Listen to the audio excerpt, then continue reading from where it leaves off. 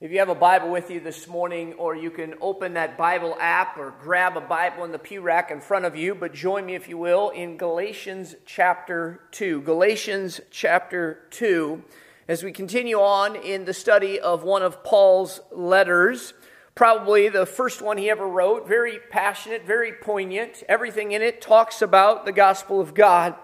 But this morning, we want to have a conversation about persisting in the gospel ministry. You know, one of the easiest things for people to do is to just quit. Years ago, I heard an interview by a guy by the name of Edgar Harold. He was a guy who survived the sinking of the USS Indianapolis back in World War II. In fact, he was one of only a few people who survived that. But he had to swim in the middle of the ocean for days on end before he was rescued. And he said something in that interview that I found to be very impactful. He said, "Dying is easy, but you've got to struggle to live. Dying is easy, but you've got to struggle to live." And I think that's a great word about life, because in the difficulties and pressures of everyday life that all of us experience, one of the greatest temptations that you and I ever face is the temptation to give up, the temptation to quit. It's kind of an appealing temptation, really. And the reason why that's true is because it's the path of least resistance.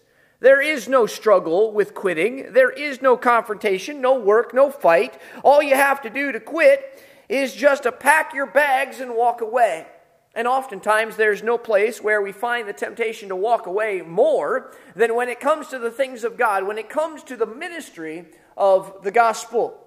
And that's especially true today in our age, because we live in a world that is focused on cultural acceptance, and cultural acceptance always compromises the gospel. If you want the lost world to accept you as part of their group, it'll usually require that you water down, compromise, or even walk away from the gospel altogether. And the thing that I know from Scripture, and the thing that I know from my own personal experience as a follower of Jesus Christ, is that you can either follow Jesus or you can run with the crowd. But you can't do both at the same time, because Jesus made it very clear, no man can serve two masters. Now, those of you who were here with us 2 weeks ago, you might remember that Paul was writing to the churches in South Galatia, and he's been talking about this struggle of his, how he struggled for the gospel among these churches that he founded, particularly as it relates to these false teachers who had infiltrated these churches. Paul talks a lot about this struggle in the first 2 chapters of his letter, a section where he talks a lot about his own personal life and ministry from the time that he was converted. A lot of this personal section of these first two chapters of Galatians reveals and revolves around 2 very important trips that the Apostle Paul made to Jerusalem. We looked at the first trip 2 weeks ago at the end of chapter 1, where he recounts a visit that he made 3 years after his conversion to Jesus Christ. A visit that he made primarily in order to get to know some of the apostles. A visit in which he was only there for 2 weeks. But he wanted to meet Peter, and he wanted to meet the leader of the Jerusalem church, who was James, the half-brother of Jesus. So he did that, but he wasn't there very long. And then as we get into chapter 2, Paul talks about a second visit that he made to the holy city of Jerusalem.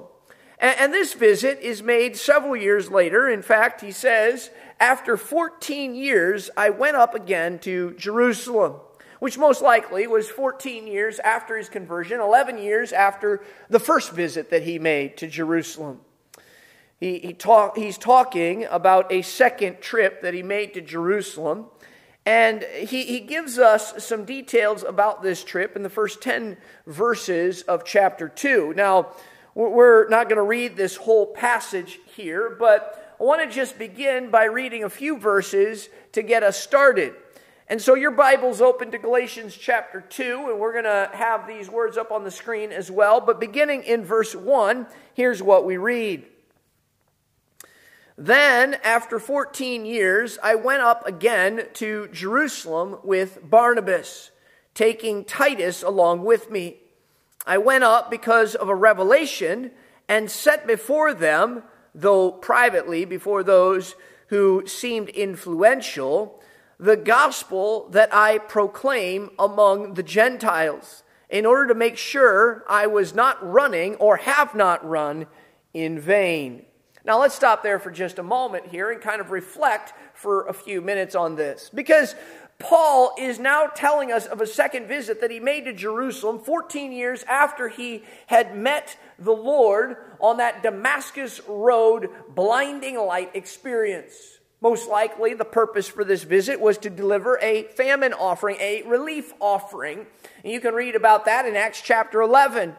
I'm going to again remind you of kind of the lay of the land here, and we're going to put a map up on the screen. But the people that are there at the church in Antioch, where Paul and Barnabas were serving, just north of Jerusalem, Antioch of Syria, circled there in green, they had become aware that there was a severe famine in the land. And this Gentile church made it their mission in life to demonstrate their concern and their desire to want to help this predominantly Jewish church in the region of Judea by collecting this relief offering for them. In fact, Acts chapter 11 talks about how there was a man by the name of Agabus who stood up in the church in Antioch and and through a revelation of the Holy Spirit told them about this coming famine. And the leaders there then responded by collecting an offering that would be sent to Jerusalem. Probably that is what Paul is referring to when he talks about the revelation. When he says there in verse 2, I went up because of a revelation, he's probably talking about when Agabus stood up in their church meeting and said, hey, there's going to be a famine in the land. And that revelation led them to then begin collecting this relief offering that was delivered to Jerusalem by Paul and Barnabas.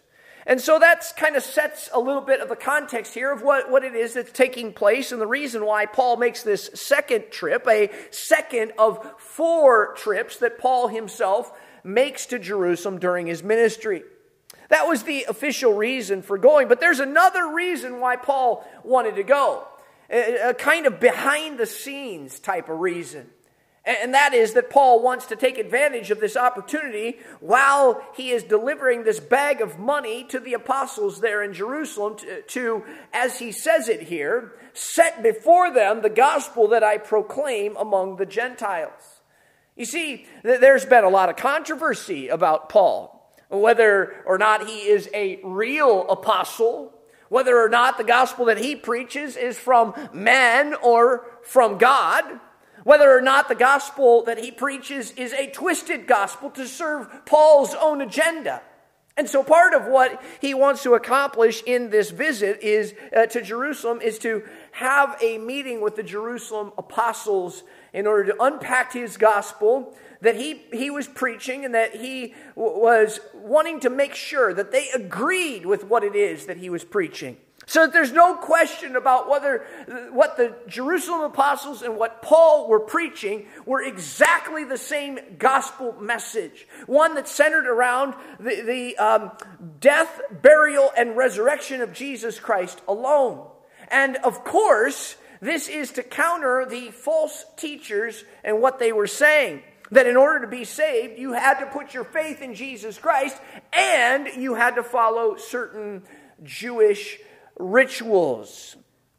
With all of that as kind of the backdrop, that leads us into the heart of our passage this morning. And what I love most of all about this is just how tenacious Paul is about the gospel. Remember that he is talking about, we're here talking about persisting in the gospel ministry today.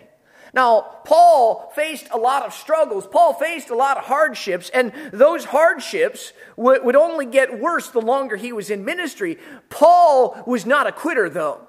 He refused to give up. And in fact, Paul would later say to the Philippians, he says, I press on toward the goal of the prize of the upward call of God in Christ Jesus.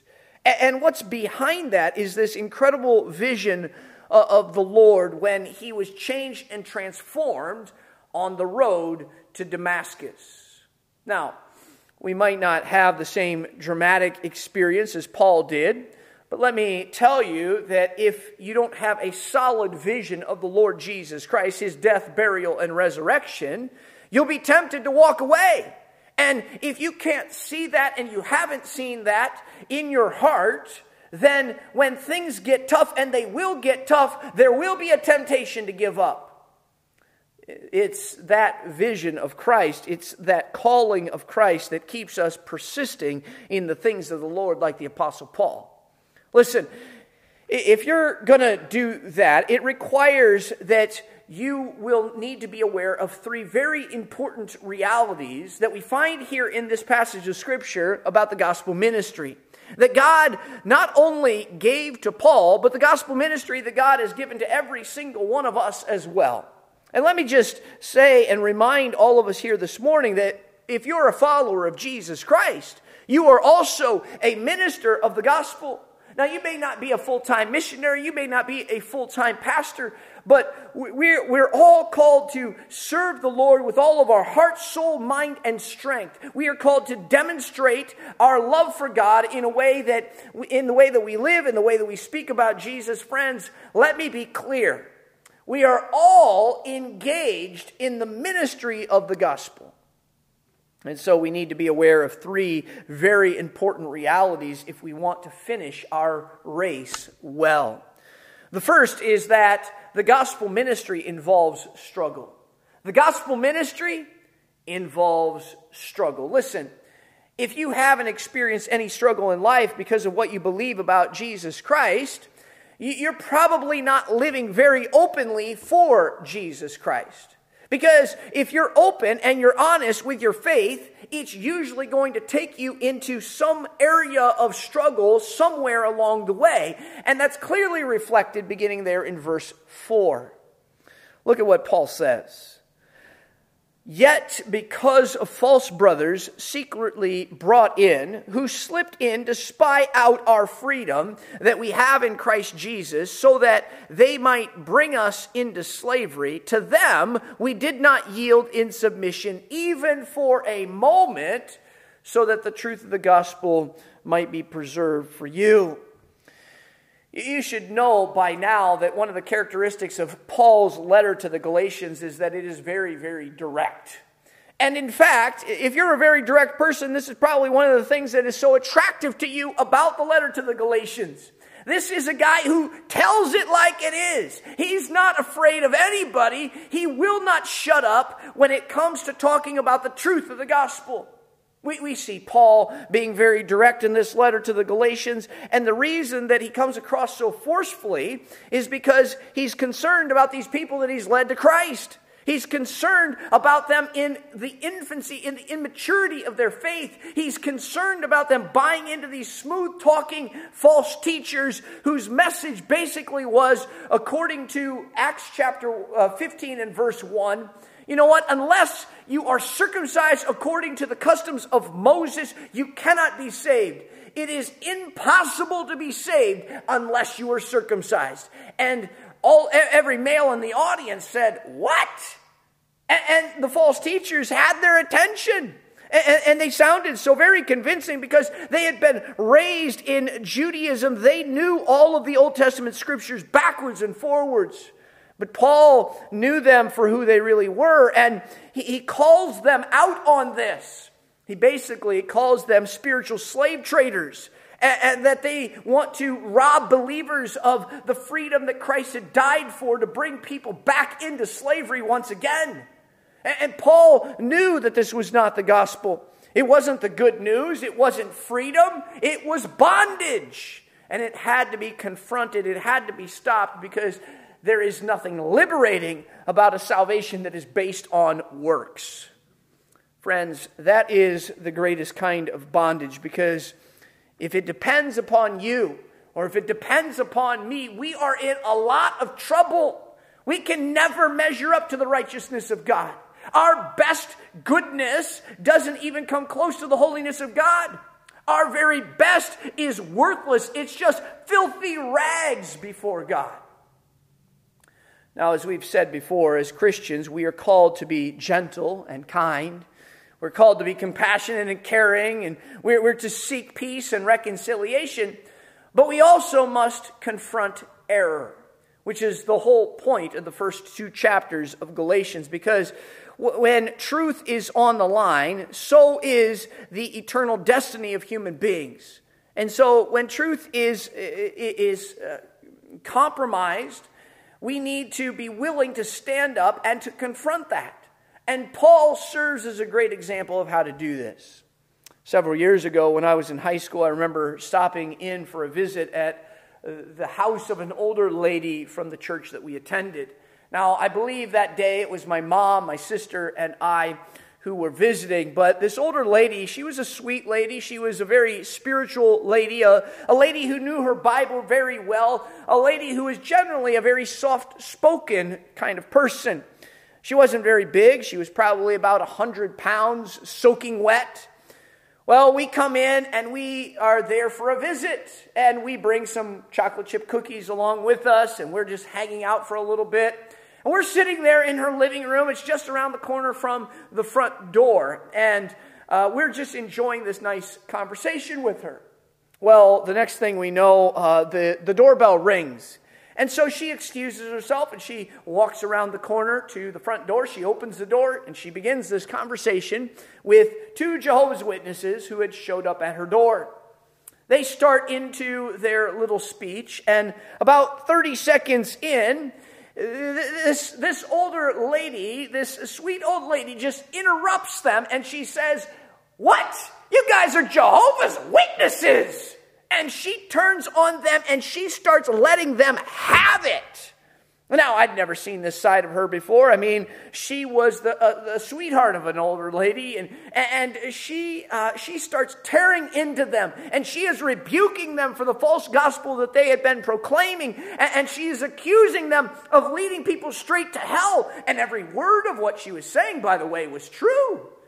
But I didn't see this coming at all, and neither did my mom or my sister, and we're sitting there thinking, we're looking at each other like, what in the world are we going to do? I mean, should we go and help her, or should we sneak out the back door and act like we didn't even hear any of this? And a few minutes go by, and she closes the door. They get out of there as fast as they can, and she comes back, and she is just red-faced and is so embarrassed, and she looks at us and she says, "I'm so sorry that you had to hear that." And we're sitting there kind of stunned, and we're like, well, no big deal, it's fine. I mean, you got to do what you got to do. And then she goes on to tell us that some 20 years earlier, her mother had been duped by some Jehovah's Witnesses and was led astray into that cult. And she never did return to the true gospel again. And so a false gospel was a very personal thing to her. Now, friends, we may not have a story like that, but the gospel that saved our lives ought to be very personal to us as well. And when people go messing around with that, it ought to create a righteous indignation in our spirit that wants to confront it. Now, we do want to remember to be to keep our Christian testimony in the process, and she may have gotten a little bit over the top on that, but what we see here in Paul is that he is responding in a very similar way, and he even calls down curses on these people who are trying to twist the gospel.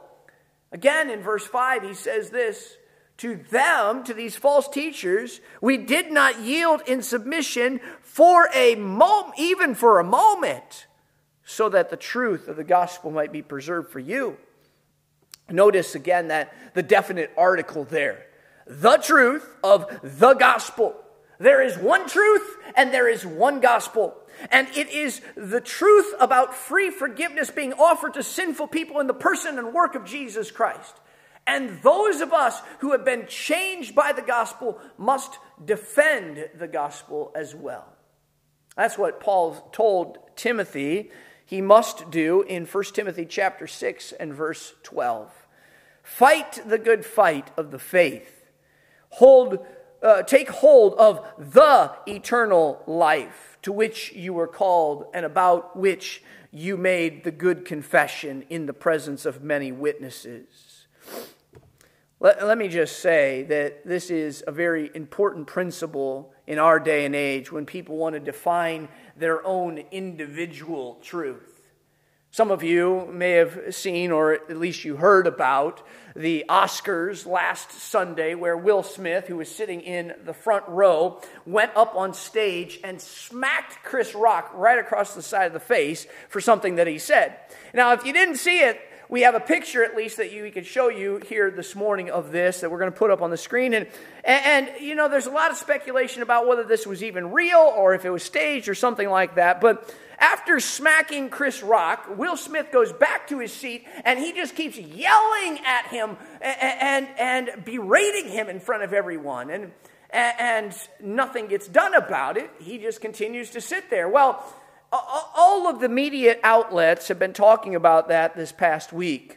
And many of them have been saying things like this. Listen, there's a good reason for this. We just need to understand Will Smith's truth. What? We need to understand Will Smith's truth? Friends, I don't know Will Smith personally. I'm not trying to pick on him in any way. In fact, I really feel kind of bad for the guy. But this idea of trying to understand your truth is so dangerous. It's the biggest worry that I've got. I mean, our biggest concern should not be your truth or my truth, but the truth. That there is only one truth. The church is under a lot of pressure to modify its message and to reshape its message. And we often face a lot of hostility and criticism because what we proclaim is absolute truth. And we must never give in to the pressure. We must never water down the gospel of grace. That eternity and that life with God hinges on the death, burial, and resurrection of Jesus Christ. That there is salvation in no one else. For there is no other name under heaven given among men by which we must be saved. Friends, the gospel involves struggle and the gospel is worth fighting for. Let me say that again. The gospel is worth fighting for. And if you don't embrace that, it's going to be hard to persist in the ministry of the gospel. Second reality is that the gospel ministry requires acceptance. Acceptance. Not of opinions or alternative truths, but the gospel ministry requires acceptance of all kinds of people. And I think that this is the primary reason why Paul took Titus along with him. Did you notice that? This trip to Jerusalem 14 years after Paul's conversion involved Paul, Barnabas, and who? Titus. Why did he take him along? I mean, he's just a young guy. He's probably still a teenager at the time. Verse 3. But even Titus, who was with me, was not forced to be circumcised, though he was a Greek. Now, remember that they're going into the heart of Jerusalem. They're going to the mother church, which is fundamentally a Jewish church, and they're taking a full-blooded, uncircumcised Gentile through the beautiful columns and into the sanctuary to meet with the apostles who had been with Jesus. Not even Titus was forced to be circumcised, though he was Greek.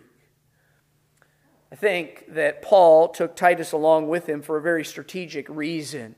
He was emphasizing a critical point about the gospel, namely that the gospel is for all people. The gospel is for Jews, the gospel is for Gentiles, and both Jews and Gentiles are accepted by God on exactly the same terms, namely by faith in the finished work of Jesus Christ on the cross and nothing else added.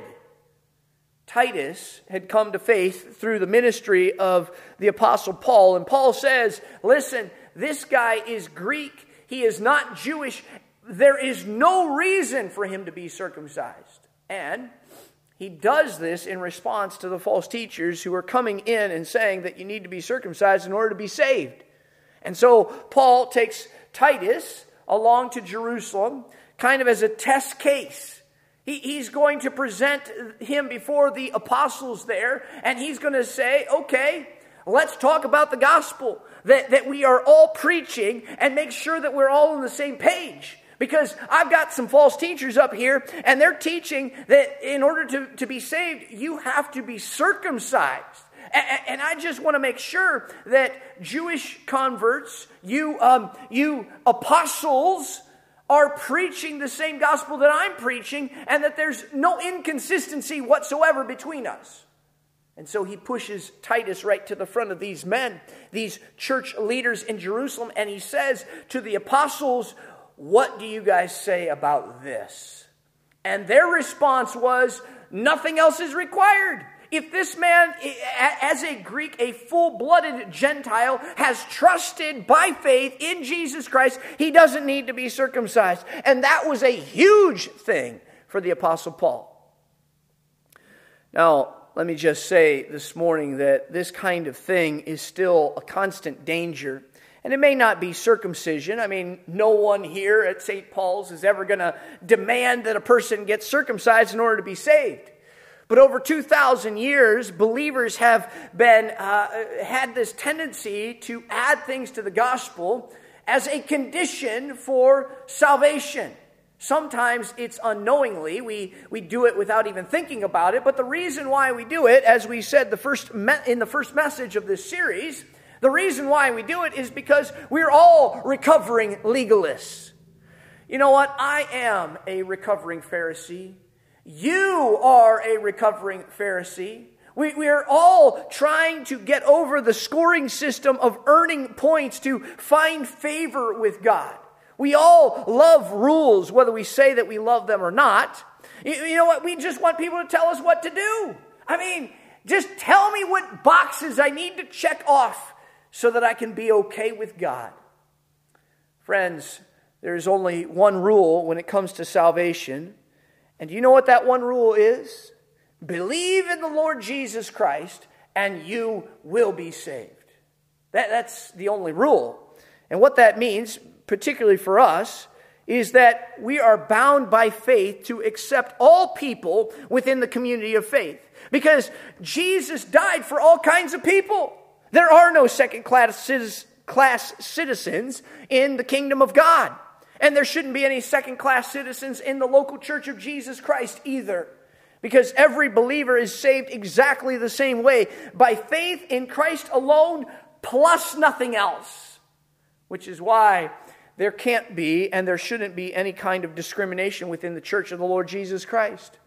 We are not to discriminate against race. We are not to discriminate according to ethnic heritage. We are not to discriminate according to sex. We are not to discriminate according to social or economic status. We're not even to discriminate according to personal matters of opinion, which we might disagree on. And we can vocalize those disagreements, but we don't kick people to the curb because of them. If there is no difference in our standing before God, there should be no difference in our standing before one another. If God accepted us just as we are without one plea, but that His blood was shed for me, then we ought to accept one another in the same way, based on faith in Jesus Christ alone. And so the gospel involves struggle, and the gospel requires personal acceptance of others. But then finally this morning, we learn that the gospel ministry encourages partnership. That the gospel ministry encourages partnership. We need each other to do a worldwide work of taking the gospel to men and women, boys and girls. And we can see this beginning there in verse 6. Paul says this: those who seemed influential added nothing to me. On the contrary, when they saw that I had been entrusted with the gospel to the uncircumcised, just as Peter was entrusted with the gospel to the circumcised, And when James and Cephas, Peter and John, who seemed to be pillars, influential, perceived the grace that was given to me, they gave the right hand of fellowship to Barnabas and me, that we should go to the Gentiles, and they to the circumcised, to the Jews. Now, this statement here reveals a couple of very important outcomes of this second visit that Paul makes to Jerusalem. And there are a couple of things that are worth noting here. First of all, Paul says that these influential apostles in Jerusalem added nothing to me.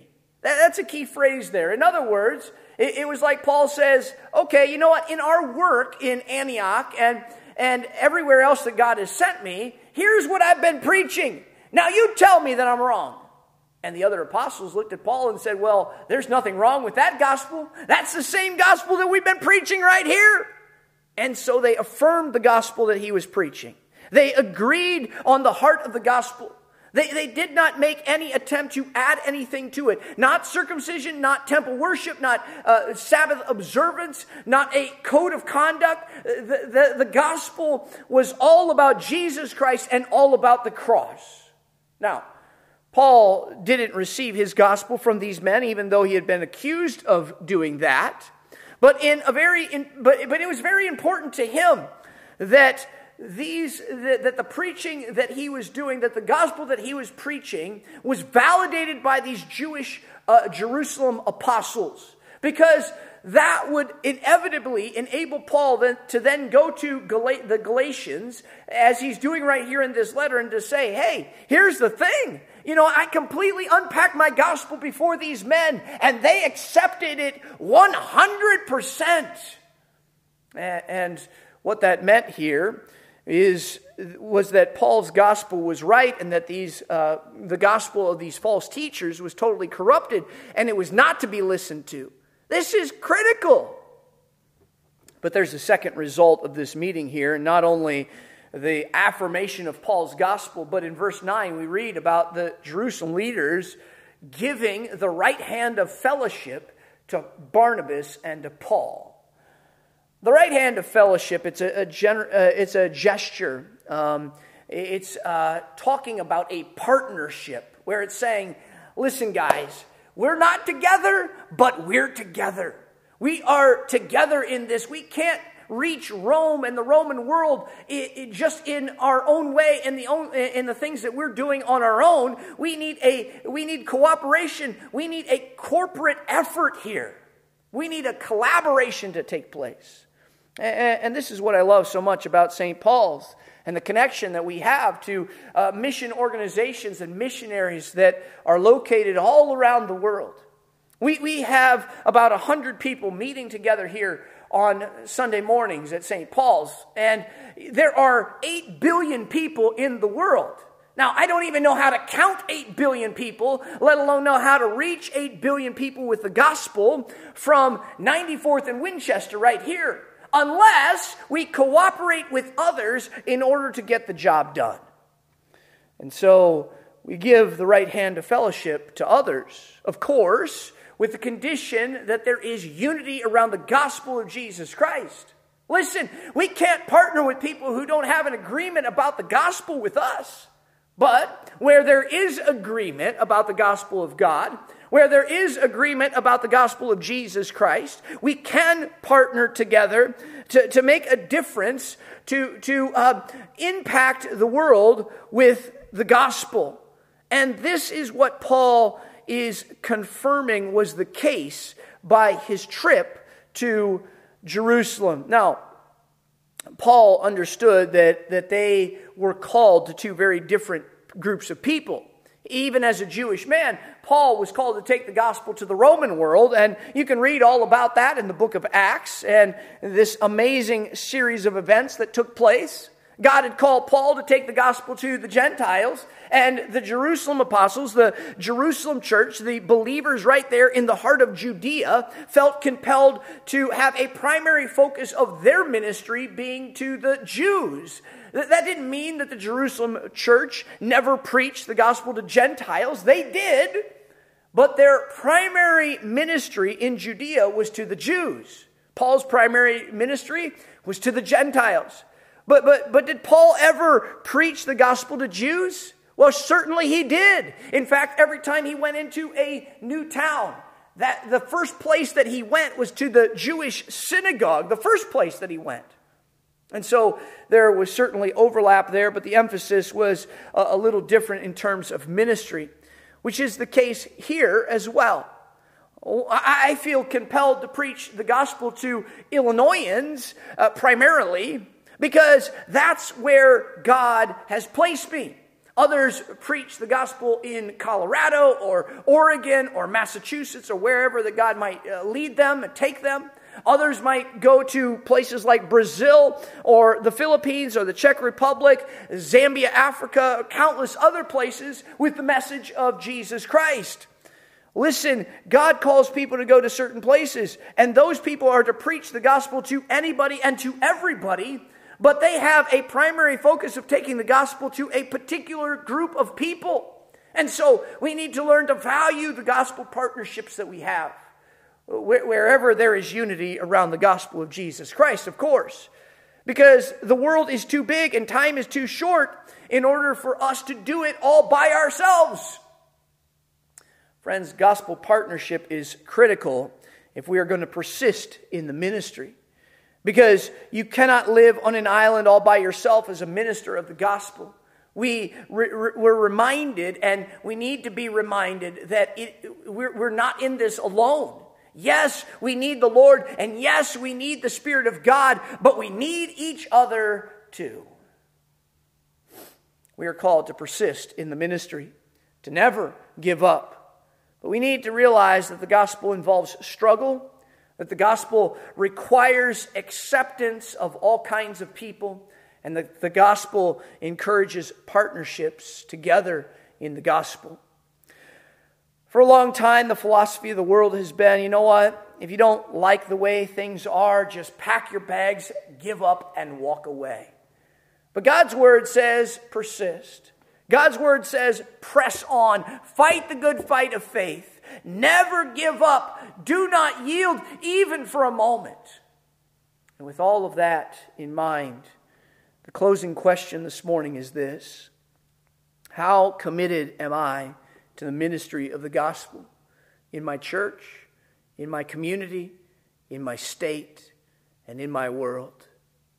This is the word of God, and all God's people said, amen and amen. Let's pray.